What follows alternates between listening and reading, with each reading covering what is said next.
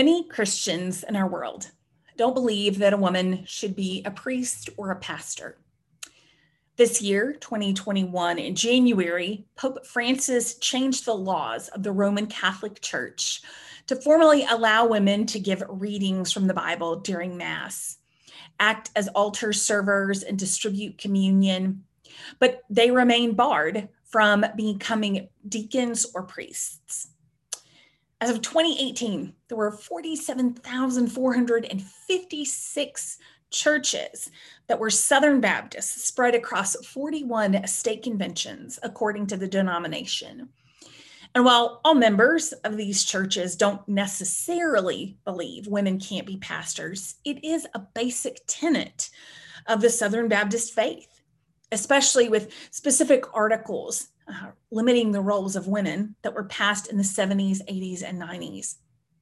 One of these passed in 1998 when the Southern Baptist Convention, the nation's largest Protestant denomination, amended its essential statement of beliefs to include a declaration that a woman should submit herself graciously to her husband's leadership, and that a husband should provide for, protect, and lead his family. They amended their basic beliefs, their core values to include this. Out of all of the things that the Bible preaches, this was important enough to make an essential belief. It's not just a Southern Baptist or a Catholic problem. One of my responsibilities in my last position that you may or may not be aware of was that I worked with seminaries around the country where ministers trained, and I worked with churches who were in the search process of finding a pastor. There are so many gifted and called women who feel led to be serving as a pastor of a church. And over again, though, I heard from churches, we don't have anything against women ministers. We support them. We think it's fine. We're just not ready for one. Even churches that are ready to have a woman pastor often talk about female candidates in the search process, saying they don't feel pastoral enough because they don't fit what we've come to understand of as pastoral, something that's steeped in maleness. The problem isn't just in the church. One of my favorite books that I would recommend every woman read is a corporate book called Her Place at the Table, A Woman's Guide to Negotiating 5 Key Challenges to Leadership Success. It's by Deborah Kobe. And it starts by saying leadership roles in major institutions still elude women. According to Catalyst, women hold less than 3% of the chief executive jobs in the Fortune 500. And that's the highest number ever. And less than 16% of corporate officer jobs, a number that has remained static since 2002. Our world has a female problem. It's not the church, it's not just the corporate world, it's not just the United States. Before last, we saw militants in Afghanistan set off a car bomb and at least 2 other blasts as young girls poured out of a school at the end of the day. The death toll was around 85, This was done primarily because the militant group that's suspected for doing this doesn't believe that women and girls should be educated. In her book, Half the Church, Recapturing God's Global Vision for Women, Carolyn Custis James says, it appears that more girls have been killed in the last 50 years precisely because they were girls than men were killed in all the wars of the 20th century. More girls are killed in this routine gendercide in any one decade than people were slaughtered in all the genocides of the 20th century. Research indicates that worldwide around 3 million women and girls have been kidnapped or sold, sometimes by their own families, into the sex trade. What we say about women matters, and it matters, and it mattered to God. What does Scripture really say about women? If you're like me, you grew up hearing very specific scriptures that limited the roles of women in our world in leadership. Are they made lesser than men? Are they to remain silent in the church? And what about that whole issue of submission? You can find scripture to use to say that women shouldn't be pastors. There are verses that if you pull them out, that's exactly what it looks like. You can also find scripture that answer any of those questions about submission and silence with a yes.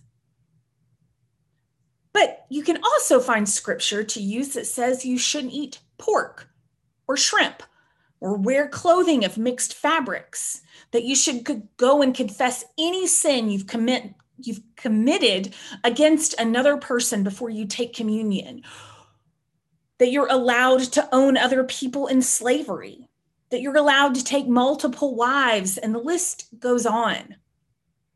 Some point to the creation story to prove that women are not to be leaders. In my church, we've talked about the two creation stories before, but in the first creation story, Adam and Eve are made at the same moment. And it says in Genesis 1:27, so God created man in his own image.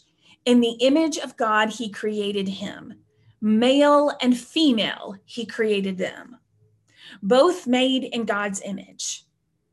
In the second story of creation, in Genesis, Adam is alone and lonely. And so God creates Eve and says that she will be his Ezer. Ezer is a word that we have often translated just as helper or helpmate. And that is true, but it's not like a second in command, assistant kind of support. The word Ezer is not translated anywhere else to show subordination. And out of the 20 times it appears in the Old Testament, 17 of them refer to God as being a helper to man. There are 3 times in the New Testament where women are told to submit to their husbands in what are called household codes. These household codes were very similar to household codes that the readers of these New Testament letters would have heard before, that were written in Stoic, Jewish, and Hellenistic traditions that influenced these early Christians. Scholars have shown that these codes would have influenced the early Christians, but the differences in what appears in our scripture in the Bible may surprise you. And that's where we learn more about their intent in being included. The pattern in each of these household codes is that one ranks higher than the other one, or there is a power dynamic. And the counterpart submits to the one that has the more power. This would have been the pattern that everyone around them was following. The writers are just repeating what they already know and trying to find peace. But then they take it up a notch for Christians. This is not just how you fit in, but how you stand out. And the way you stand out is by adding love to the equation. The part that we like to preach as gospel sometimes in the church, the part about wives submitting to their husbands, would have been just repetition. The shocking part, the part that was new for them, was the call for husbands to love their wives. Husbands didn't have to love their wives, didn't have to respect their wives as a part of that culture. They didn't have to care for them or protect them. The purpose of the inclusion of these is to draw it back to love and care. One time that these codes appear, it actually explicitly says that husband and wife are to submit to one another. Another includes slaves in the list of those who are to be obedient. But those nuances have gotten lost along the way as we pluck certain words that were put in order to keep women in their place. And in more recent decades, to push back against the movement of women leaving the home to work. Large swaths of Christianity have taken these passages and made them the heart of their doctrine. 3 passages of scripture sum up to them how women and men should be in relationship with one another. 3 passages that are never actually read in their entirety, in their content, or in their original spirit. In fact, they're read, I believe, in the opposite spirit in which they were written. Along with these 3 household codes, there are another 2 scriptures that are used to limit the leadership of women in the church. One is from 1 Corinthians, in which Paul primarily focuses on order throughout the whole text. 1 Corinthians 14, 36 and 37 says, "Women should remain silent in the churches. They are not allowed to speak, but must learn in submission, as the law says. If they want to inquire about something, they should ask their own husbands at home, for it's disgraceful for a woman to speak in the church." After this, Paul has said that he is concerned that everything be done decently and in order. Paul has already admonished specific women for being disruptive in worship in early verses.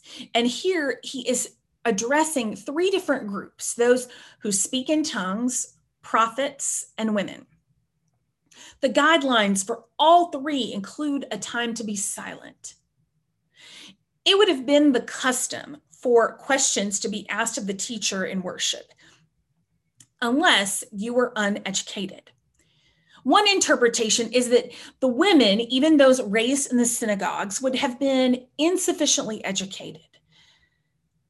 Another interpretation is that ancient Mediterranean culture, in that culture, it would have been improper for a woman to address a man, for an honorable woman to address a man, opening herself up for gossipers to complain about her morality. The shocking piece is that Paul tells the women to learn at home from their husbands. Women weren't encouraged to learn. And actually, just a few verses ahead of this, or a few chapters ahead of this particular passage, Paul is actually giving guidance for women who prophesy in worship. The women are speaking in worship, and he is giving them guidance for how to do it in an orderly way. Craig Keener, a scholar, has said that if we take these words literally, women wouldn't be able to sing in worship. They wouldn't be able to offer prayers or the children's sermon or to do any other speaking in worship. And if we're going to take this scripture literally, throughout all future generations, why not also provide offerings for Jerusalem every Sunday, as it calls for in chapter 16, or require head coverings and offer each other in holy kisses like it does in chapters 11 and 16.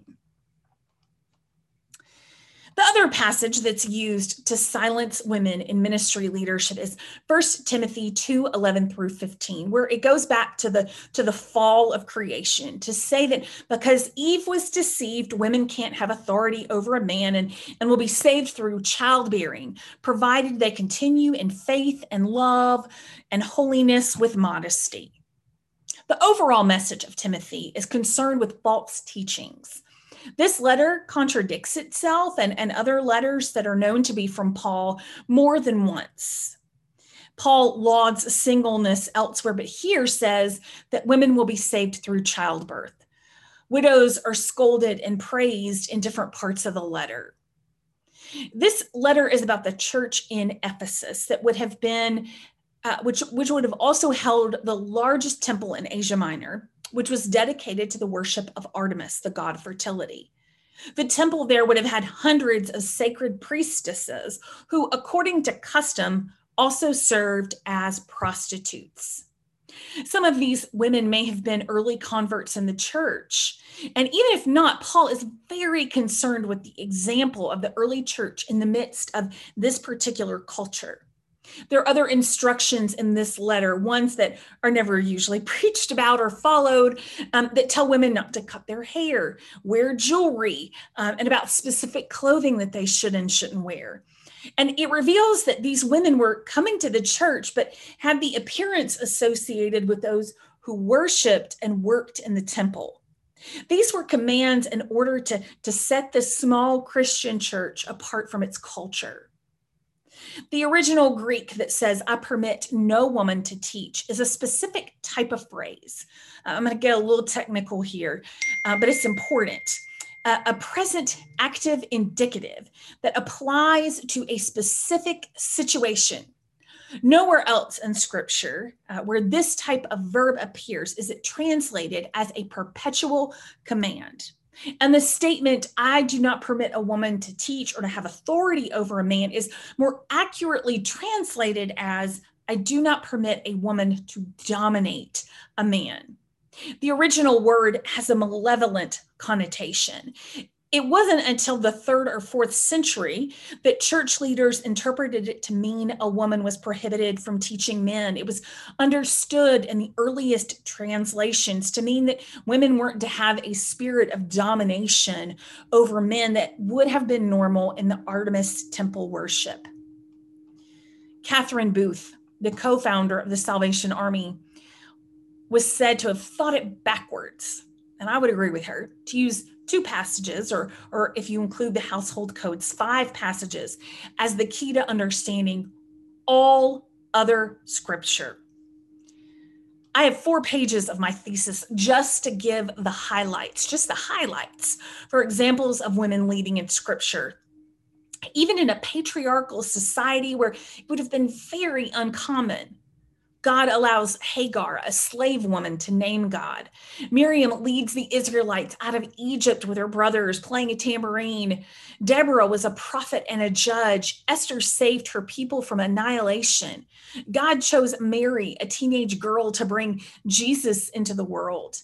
Women were the first to see the empty tomb and to preach the good news that Jesus was risen. In the New Testament letters, women are listed in leadership in every city listed in Acts. The history of the totality of the gospel shows that God values women, uses women in leadership and in the movement of the kingdom of God. It is crazy to take literally a handful of verses and use them as the filter for all of the other texts. I believe Paul would probably say to us, how in the world did you get that? Women shouldn't be leaders in the church forever from those statements. He doesn't give pro-women statements because it's natural to him to praise women in leadership, to call them out, to send them to other churches as leaders and representatives of him and of the Christian movement. It would have been so natural, it did not need to be said. Scott McKnight, author of The Blue Parakeet, writes, what we most need is not a return to the 1st or 4th or 16th or 18th century, but a fresh blowing of God's Spirit on our culture, in our day, in our ways. We need 21st century Christians living out the biblical gospel in 21st century ways. Even more, if we read the Bible properly, we see that God never asked one generation to step back in time and live the way it had done before. No, God spoke in each generation in that generation's ways. McKnight also says that individual scriptures were never intended to be plucked out and lobbed back and forth as grenades to argue a specific point. And I don't want to do that this morning. But this matters because Audra and Joe Troll say in their book, Putting Women in Their Place, from the earliest chapters of Genesis, the devaluation of females has been a constant story in human history. Patriarchy, male domination, discrimination, and sexism have characterized almost every civilization. But in the garden, God created male and female in God's image. in the life and death and resurrection of Christ, an opportunity and a challenge to live with that kind of freedom, responsibility, and possibility was put before us again. Here's a few guiding principles when you're looking for what's right and true, when you're looking for a ministry to be involved in, a new church to join. If they pull out a few verses out of context and make sweeping statements about half the world's population, it's about power and control. Don't believe it is truth when they convincingly lob a handful of verses at you as declarative about anything. Just because it's something that we've come to believe or has been preached over time doesn't mean it's right. The Bible is a radical account of a God that is calling the people back in relationship with God. And we've too often used it to limit, to put people in their place, to define who's sinners and who's not. And that is not the message of Scripture. I could say so much more about the history of the early church and how women have been involved in preaching and were persecuted, the incredible and creative ways that women have found to be involved in church leadership throughout the years. And I could even argue some more scripture and translation with you, but I won't do that. As it says in Galatians 3:28, there is no longer Jew or Greek. There is no longer slave or free. There's no longer male or female. For all of you are one in Christ Jesus. I won't go on arguing a point because what we learned from the early church is that we have to grow more and more to see other people in the image of God. We have to see past our limited definitions of gender. It is harmful for both men and women when we do not honor them both as people made in the image of God, when we do not allow and encourage them to grow into the people that God has created them to be. The world is lesser for it. And it matters because it defines what we say about God. When we keep putting God and God's people inside of a box so that we can understand it, so that we can feel powerful, we are limiting the work that God is able to do through us. Make no mistake, God will keep moving. We will just be arguing over the same things again and again. And it matters because we know that the persecution of women, discrimination, and misogyny are problems worldwide. Christians should be leading the way in elevating all of God's people, all of God's image bearers. And instead, a couple weeks ago, in a week when Christians should have been speaking out on social media about the 85 young girls that were killed, there was an argument amongst Southern Baptists, again, about who ought to be a pastor and not, and even throwing in a good argument about yoga pants just for good measure.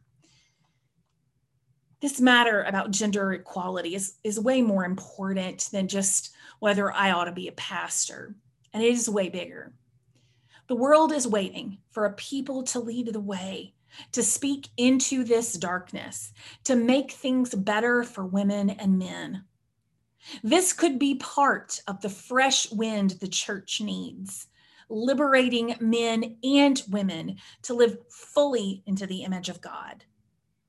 The Spirit of God has poured out on all of us. What will we do with it? May we be a people that are willing to lead in brave and bold new ways. The world is waiting. Amen.